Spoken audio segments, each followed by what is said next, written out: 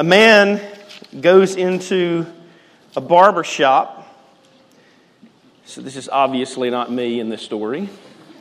But a man goes into a barber shop to get his hair done, to get his beard trimmed, all this kind of stuff. And he's sitting there with the barber, and the barber says something to the effect, he brings up a religious conversation and says something to the effect of, well, I just don't believe there is a God. And so the customer sitting there in the chair said, well, why do you not believe that there's a God? And the barber goes on to say, well, I can't believe that there's a God if there's so much suffering. Have you ever heard that? Anybody ever heard that argument? There can't be a God if there's so much suffering. So the customer sitting there, obviously the man has sharp, pointy objects in his hand, so he didn't want to get into a big discussion with him or a big argument with him at the time, so he just kind of sat there quietly. And the barber goes on to explain his reasoning and his rationale for all of this, and so the customer just sits there. Well, after a while of the conversation, the customer looks outside and he sees a homeless guy. And the homeless guy has tattered hair. It's all bunched together, just untrimmed, unkempt, all of these things. And the customer thinks to himself, this is a great lesson. And so he looks to the barber and he says, hey, I just want you to know that I've been listening to you, and you said you don't believe that there's a God, but I just want you to know that I don't believe that barbers exist. And so the barber goes, what are you talking about? I clearly exist. I'm right here. And he goes, no, I don't believe barbers exist because look outside. Look outside of this man out here. He has unkempt hair. His hair's not trimmed. It's not cut. And then the barber looks at him and goes, well, of course his hair's not kept because he hasn't come in to see me. And then the man sitting there goes, exactly. Exactly. Just because suffering exists does not nullify or invalidate the presence of a living God who is still sovereignly in control. And Exodus 1 kicks us off right there. Exodus 1 starts off with a bang of screaming about this God who does truly exist, but suffering also simultaneously exists. And so if you've ever wondered, how could suffering exist simultaneously with a sovereign God? Or does suffering invalidate the sovereignty of God? Welcome to Safe Haven Church and welcome to Exodus 1. I think today, again, if God is gracious to us, what Andrew and these guys just led us through, we'll see that there is a God who shines in the midst of shadows. And so it's hope for all of us. It's hope for all of us, especially in a world today where there's just so much suffering. Well, let's look at this text together. This text is going to show us both luxury and slavery are under God's sovereign control. A life of luxury, a life of slavery, none of these things invalidate the presence of a living, breathing God. And so as we dive into this, it's Genesis. I promise you, church, we're not back in Genesis. We're going on to Exodus. We're done with Genesis. But Exodus chapter 1, verses 1 through 7, we're going to jump into this whole different generation. A different generation begins. Goes on to say this in Exodus 1. These are the names of the sons of Israel who came to Egypt with Jacob, each with his household. Reuben, Simeon, Levi, Judah, Issachar, Zebulun, Benjamin, Dan, Naphtali, Gad, and Asher. All the descendants of Jacob were 70 persons. Joseph was already in Egypt. Then Joseph died, and all his brothers, and all that generation. But the people of Israel were fruitful, and they increased greatly.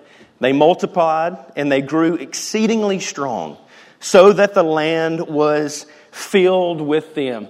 A whole new generation. Everything we've studied throughout Genesis is gone now, and it is a brand new generation that's being birthed here in Exodus as the Israelites find themselves in Egypt. A couple of things I want to see about this, because I don't think we can rightly understand suffering until we at least contemplate prosperity. And so prosperity is certainly seen here in this generational swap from one generation to the other. But let's look at this. First thing I want to see about prosperity is this. Prosperity is indeed linked to individuals by God's decree. The nation of Israel prospered in this scenario because God's hand was on Joseph. That's just true. The entire population prospered because of God's hand being on this one person. So I think that's something we can rightly understand about prosperity, is that from time to time, God just simply chooses to put His hand on people and prosper them. And I want to say this, because I think a lot of times in churches, it's really easy to badmouth people who are prosperous. And I don't think that's necessarily true. Sometimes God just prospers you. Now listen, for all of us who were hoping to win the 1 point whatever billion dollar lottery that came out last week, God sovereignly chose not to prosper us in this time. But God sometimes just does choose to prosper. And if you are currently a believer who God's prospering, that's no reason to hang your head in shame. It's no reason to go, oh, woe is me. God is prospering me. Well, I don't see that. I think there are just some people who invest things the right way or work hard or whatever it is, and God just, for some season, just chooses to prosper them. And in this moment, that's the thing I think we can see about this. The whole nation of Israel is being blessed because of one man, Joseph. God had His hand on Joseph. Everything he touched turned to gold, and therefore everybody around him got a piece of that proverbial gold, if you will. Number 2, about prosperity. Prosperity is linked, although sometimes to individuals, it's linked to seasons by God's grace. Just because you're in a season of prosperity now doesn't mean you'll always be in a season of prosperity. Can I get an amen? This is where we all feel it, right? Most of us in this season of life in Northport, Alabama, aren't seeing the big abundance, and that's okay. It comes in seasons. This nation has gone from rags literally to riches, and as we continue through Exodus, guess where they're going to go also back to? Rags. They go from rags to riches, and they're going to head right back to rags. And it's just seasonal. God just chooses to do what He wants to do in the area of prosperity. And then finally, I would just ultimately say this. So therefore, prosperity is by God's decree. Now, if you want to interchange the word decree, allow, ordain, all of those things, hey, we can join together. But the overarching point is just that none of this was outside of God's knowledge, and none of this was outside of God's control. God was not shocked with anything that was happening to the nation of Israel in terms of prosperity and or suffering. Now, that's a couple of things that I think that are true about prosperity. Now let's look at a couple of mistakes I think we can get out of this. I think we can see this in this text. It's a mistake to think that Joseph earned prosperity. That he was so holy, that he was so righteous, that he did things the right way, so therefore he was sinless or something like this. And I think a lot of times we get that notion, if I can be good enough, then God will prosper me financially. That's just not true. Joseph, alone in the fact that he exploited a starving people to prosper Pharaoh's household during the season of the famine, just that alone shows us that he wasn't in and of himself righteous, that he didn't earn this. That I think it's a mistake sometimes to think that if I can get good enough, if I can be righteous enough, and then God will pour out a blessing on me. Well, here's the deal. Let me ask you the question. How righteous do you got to be to get there? Because Jesus was perfect, yet He still endured what? Suffering. Yeah, so let's be real careful.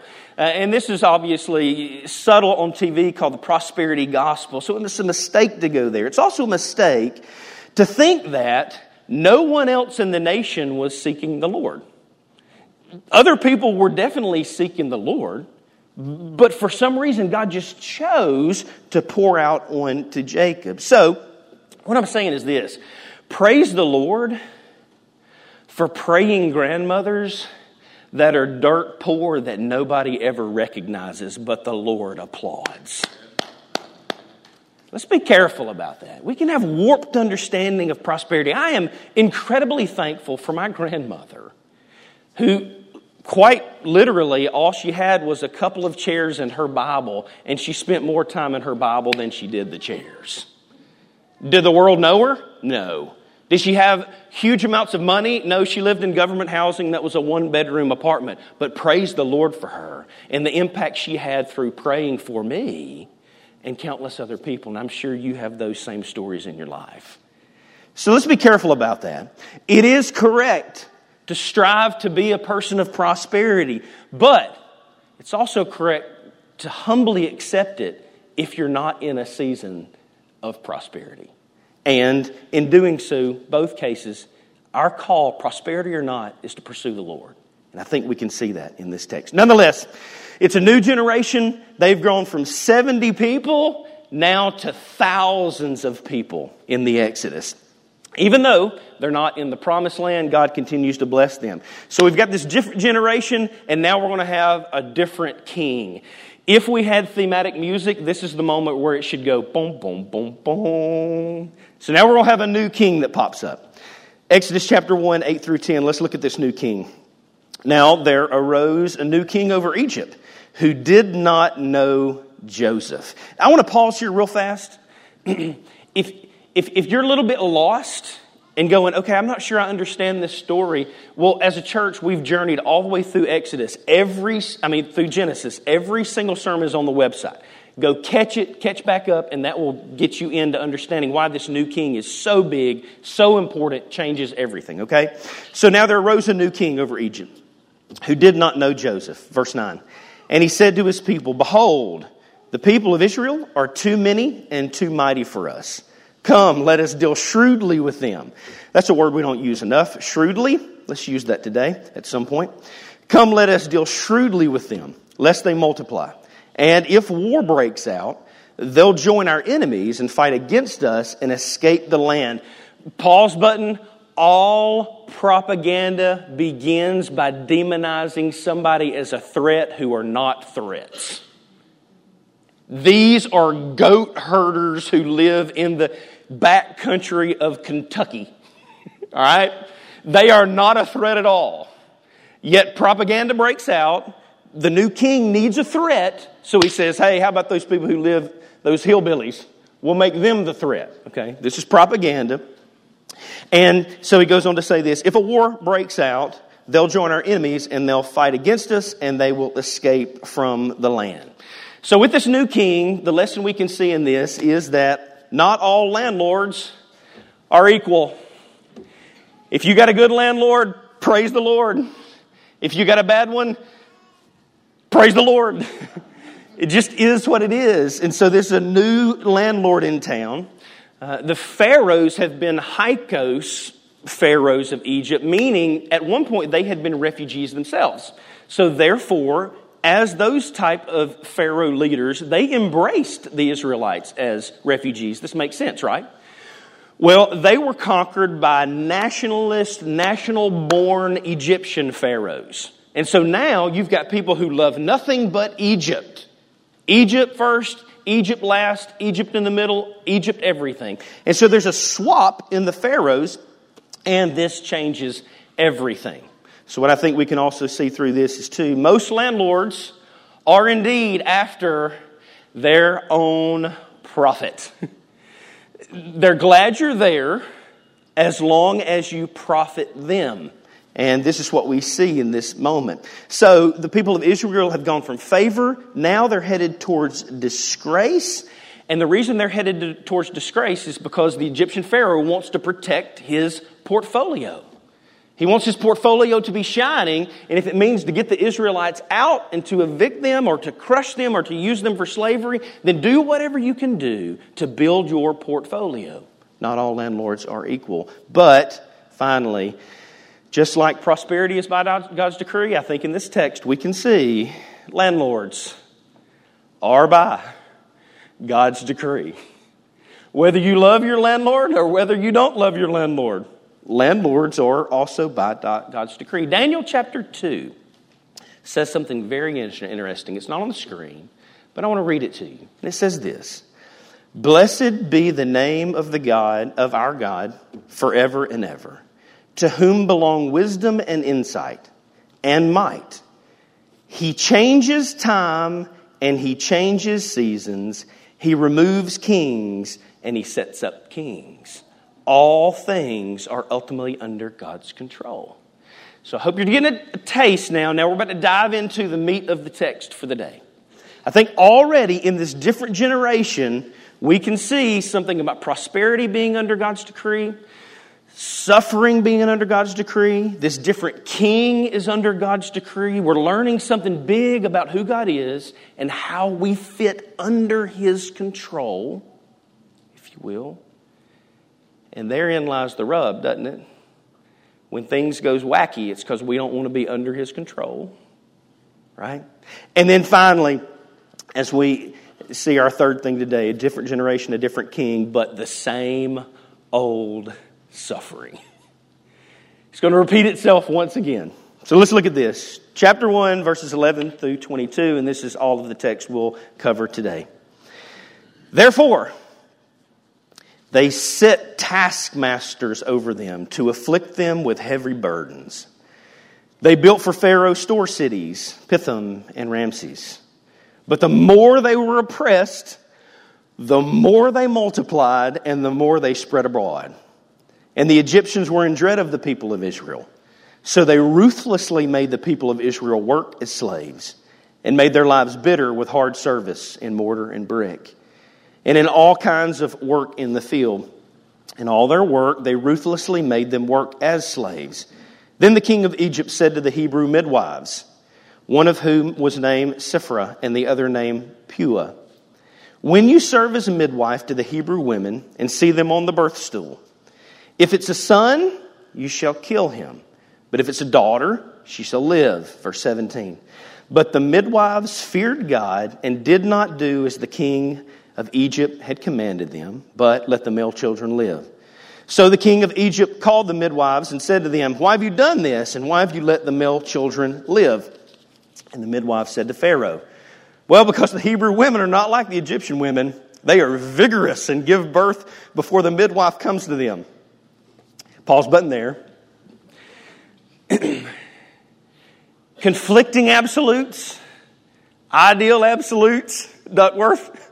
There's a lot there. There's all kind of things going on here. And I don't want to get into the minutia, but honestly in this text, there's a lot going on. Do they lie to protect the women or do they murder to obey the king? There's just a lot. There is a lot there. And I implore your small groups to chew through that, write a book, figure it out, and sell it, and we will make those millions, okay? You'll find yourself prosperous if you can answer that question. There's just a lot going on there, but nonetheless, that's there in the text, but that's not where I want to hang out. Here's where I want to hang out, verse 20. So God dealt well with the midwives. Why? And the people multiplied, and they grew very well. And because the midwives feared God, He gave them families. Then Pharaoh commanded all his people, every son that's born to the Hebrews you shall cast in the Nile, but you shall let every daughter live. And that's where we'll wrap up our text today. Now, what can we see through this little section here? Kind of tying all these things together, I think we can see this. A biblical view of God's blessing can indeed include oppression, and often does. So if you've ever been in the midst of suffering, of oppression, of heartache, of pain, and you begin to ask the question, why is God not blessing me? Maybe the answer is He actually is blessing you through your pain and suffering and oppression. A biblical view can include this in the midst of, indeed, blessing. I guess what I'm saying is, maybe, if anything, through this text, we just need to redefine the terms. So, catch this. The covenant blessing that we studied all the way through Genesis was this, that was passed down from Abraham, Isaac, Jacob, and Joseph. The covenant blessing was, I will do what with you? I will make of you a little nation. I will make of you a what? A great nation. So much that your offspring will be the exact same number as what? The stars in the sky. I will bless you with that kind of multiplication. Now catch this. the oppression that they received was the very means that God used to multiply them from 70 to thousands. Did you see that? That was the blessing. That's what caused them to multiply. In other words, if there was no oppression, then we don't have any reason to believe that there would be mass multiplication. But the text clearly says, when they were oppressed, that was the means by which God multiplied them. Get that, church? Get that. Sometimes I think we look at suffering and we go, woe is me, rather than go, thank you, Lord, for the suffering you're letting me endure. Did you catch that, church? I think that's squarely in the text. And so, 3 takeaways. God's blessing doesn't always feel like smiles and rainbows and unicorns and Lucky Charms. God's blessing doesn't always feel like that. Number 2, God's blessing doesn't always keep a favorable Pharaoh in power. If God loved me, then my boss who left that was awesome wouldn't have been replaced by this bad person. Right? We can't go there. We can't let our brains go there. God's blessing doesn't always keep what we want in mind. God's blessing always keep what God wants in mind. And then finally this, a warped view of God's blessing is that it will always include earthly sunshine. That's just a warped view of God's blessing.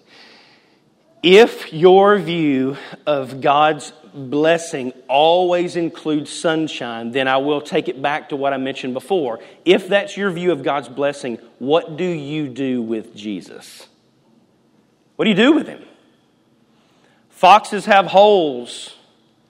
Birds have nests. Somebody finish it for me. But the Son of Man has no place even to lay His head. What do you do with Jesus? Jesus, perfect, seamless, definitely blessed of God. The chesed love.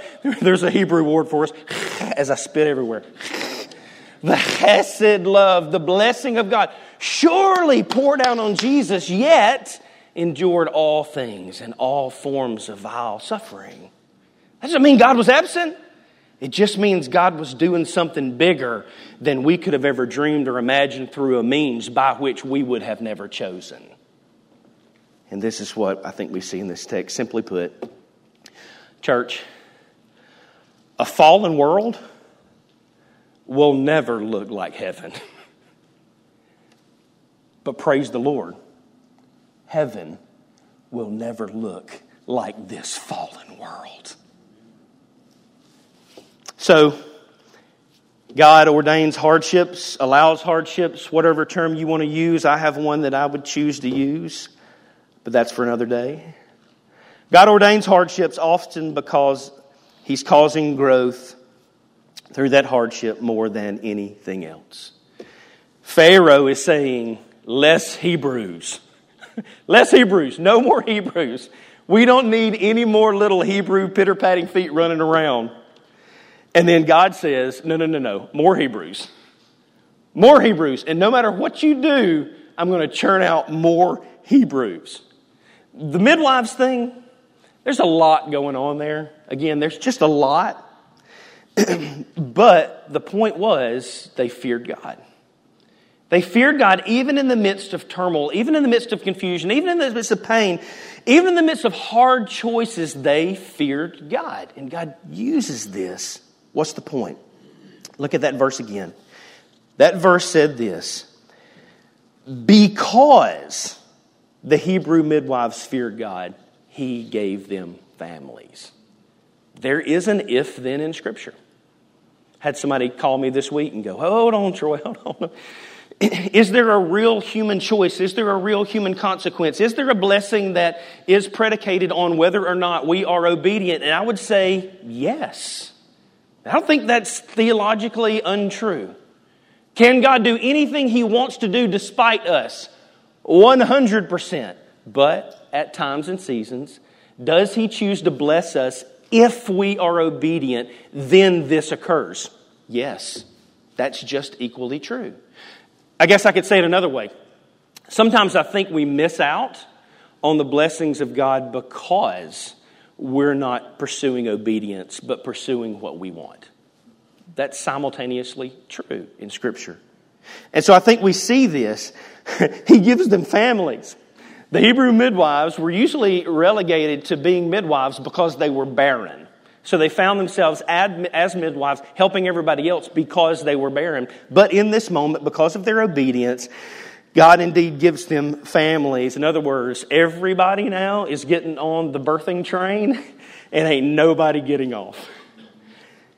And so it was hardship they had to endure that unlocked the door for continued families. So all of this to say, suffering could be eliminated by God, but church, sometimes He ordains it as the means by which to produce fruit in your life that otherwise would not be produced. I think that's the text for the day. That's a lot there. A lot to chew on, right?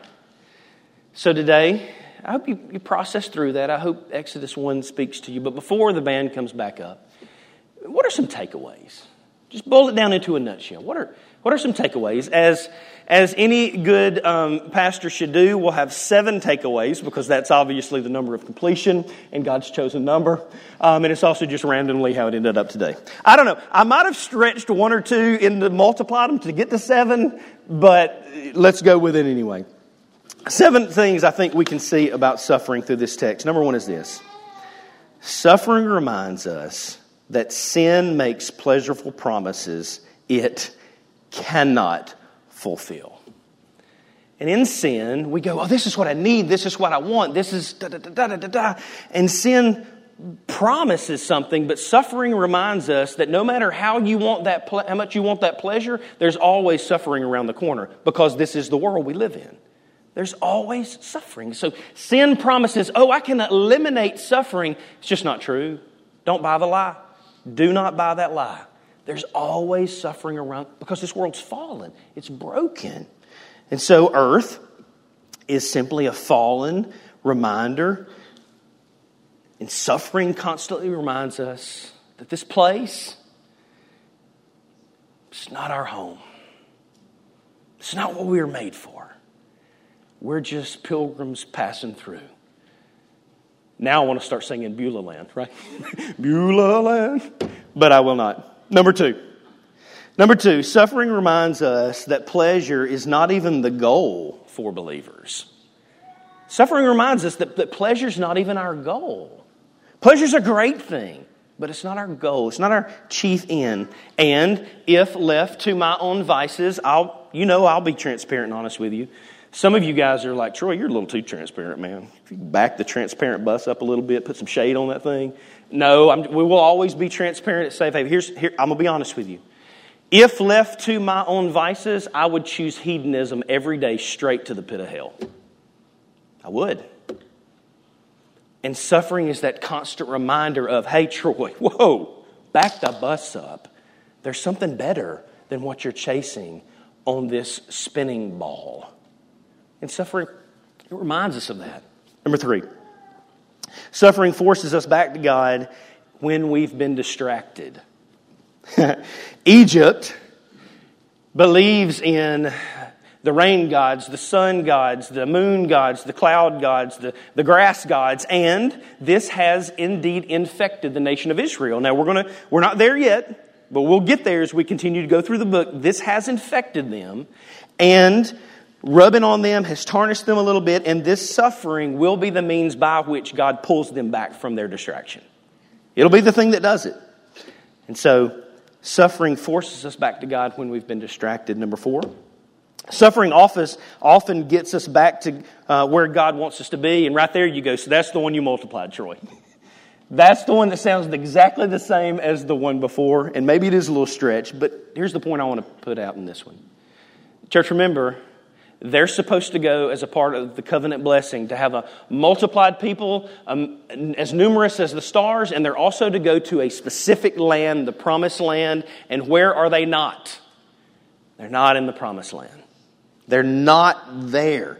And the entire point of Exodus, the book, is that He's going to take these people from slavery and bring them back to redemption, and suffering is the means by which He's going to do this. That's where God is going to, what God is going to do to get them back to the place that He wants them to be. In other words, they're fat and happy on all that Egypt has to offer. And God's going to take some of that fat and happiness away to show them what's true and better, what they need more than the plush lands of the Nile. In other words, prosperity has softened them. Anybody ever been there? Everything's awesome. Everything's wonderful. Prosperity's flooding you. And all of a sudden, in that prosperity, we get a little soft towards the Lord, don't we? And it's not that we're like, God, I don't need you. But through prosperity, a lot of times we'll get softened. And affliction will be the very means that God's going to wake them up. Wake up! And get them back to where they need to be. Number 5, suffering exposes whether we love ourselves more than God. Suffering exposes that. As was the case of the Hebrew midwives. And in this moment, the Hebrew midwives had to choose, will we obey the king and preserve our life, or will we risk disobeying the king for God's greater good, even if it means we get crushed? And in this moment, it exposed whether they love the Lord more than they love themselves. And suffering will do that. It's going to push you to that. Now, let's keep going. Number 6. Suffering is often preparing you not for you, but to help minister to someone else who needs you. And I think that's a good way to look at suffering a lot of times in our lives. Not only what is God doing for me, but look beyond that. That a lot of times God uses your suffering, the pain that you're in, what you're experiencing, what you're going through, not for you, but for someone else. And I, as a pastor, man, I get to see this happen all the time, which is wicked cool. Wicked's probably the wrong word to use. Righteous cool. Okay, we'll go with that one. It's righteous cool. Just this past week. And it happens, I'm telling you, it happens all the time. And I wish I could just say things, but I have to suck some of them in. This past week, a guy wants to meet, so we go to Bojangles. We hang out because, what better to meet over than a pork chop biscuit? So we're sitting there, we're talking, and he's explaining a situation, his life, a suffering that he's going through, and it involves family, and there's just a lot there. And he finally gets to the point and goes, "Whew, Troy, I feel like I just dumped a lot on you." And then I took a bite of the pork chop biscuit and went, "That was a lot. Brother, I ain't gonna lie to you, that was a lot." And he goes, "Well, what do I do?" Cool moment. And it happens all the time. I just looked at him and I said this. I said, "Brother, I don't know what you're going through." And he goes, No, I just explained everything to you. Where were you at? Were you drunk on fried pork chop? What's going on? And I said, No, I heard everything you said. I said, "But brother, listen, I can't identify with what you're specifically going through. But let me tell you this other guy in the church who is far better equipped, who has gone exactly through what you've gone through. This week they got together 4 days later, and the Lord used that time in a fantastic way." That's what church family's for. To shepherd one another as iron sharpens iron. And in your suffering, don't be shocked if you get a call from a bald guy that goes, "Hey, I know you've been through this. This person has been through this. I can't identify. It seems like the Lord has prepared you to be their pastor in this situation." The Lord is preparing you to shepherd and to pastor others through your present pain now. He's not wasting any of it, church. He's growing you. And then finally, as we wrap it up, number 7. The time may very well come when the only thing we can do as Christians is to stand firm in a posture that trusts that God is using our suffering for redemptive purposes. America is not immune at all from losing the freedom that we so thoroughly enjoy right now. The time may come very well when we lose every bit of freedom that we have, where we may be like the nation of Israel, and somebody comes in and says, you will do this, and suffering is preparing us to go, whether you tell me to do this or not, I must obey the Lord, and all I can do is stand firm and resolute, and I will stand firm. And then trust that God's going to do what He does. I think we can learn from that from the text. All of this, I hope, maybe corrects a misinterpretation that a lot of times is spewed. It's a misinterpretation of a famous passage in 1 Corinthians 10:13. And that passage says this, that the Lord will never tempt you beyond what you can bear. And so a lot of times people will take that passage and they'll say things like this, oh, dear friend, like you're hurting, you're in suffering, you're in pain. And somebody goes, oh, well, I know you're in pain, but the Lord will never give you more than you can handle. Right? Anybody ever got that advice? That is garbage. That is not what that text is saying. He will certainly give you more than you can handle. He will certainly give you more than you can bear. The promise of that text is that He'll never give you any temptation that you can't handle, that He will also be in the midst with you and provide a way out. That's the promise of the Scripture. Not that you're immune from suffering, but that in your suffering He'll be with you, He'll be for you, He'll be near you, He will hug you, and He will grow you right through the midst of the muck and the mire. That's the promise we have in our Lord. So, all of that to say, suffering a lot of times doesn't have any answers on this side of eternity. But it does carry with it an invitation. An invitation into a mystery to either grow more in the Lord or grow more dependent upon your own wisdom, intellect, and ability. And this one will mess you up every time. It does carry with it that. So, it provides, I guess, a profound pathway to experience God in a way like you never have before. Are you embracing your suffering, church? Or maybe today you're like, I don't have any suffering. Well, you probably know somebody that does, and maybe God's preparing you through Exodus 1 to minister to them greatly today. As the band comes back up, the last thing I would say about suffering as we learn through Exodus 1 is, this certainly helps us understand Jesus way better. Way better. It helps us appreciate Jesus. It helps us worship Jesus, who, though He had never sinned, became sin. Though He had no grounds for suffering, endured suffering immensely for people who needed to be set free from the slavery of sin. And so today we rejoice.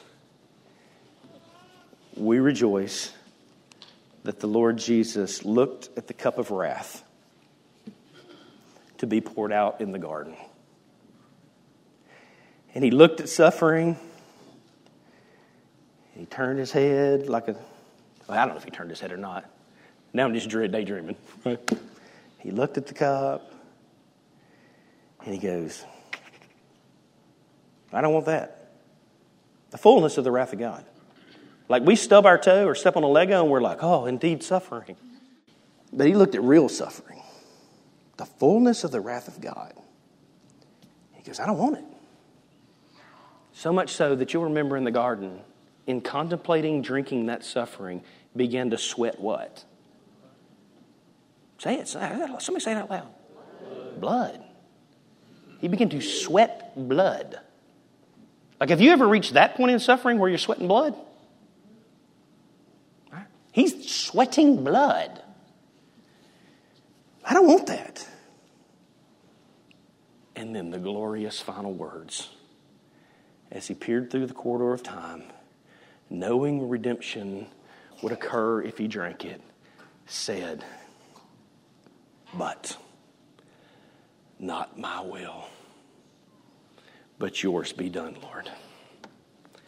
I'll drink it if it will produce freedom to a bunch of people who are enslaved to their sin, so they can be released forevermore unto my righteousness. Praise be the Lord. The word of God for the people of God. Let's pray. Well, Lord, what a text. So God, I'm sure there are people in this room who have a myriad of different things that they're suffering through. Maybe it's something with their children. Maybe it's something with their work. Maybe it's a health issue. Maybe it's a wealth issue. Maybe it's just a mental issue. Maybe it's a coworker. Maybe it's their spouse. Maybe it's just purpose. Maybe they're angry at you, God. There's a million different things.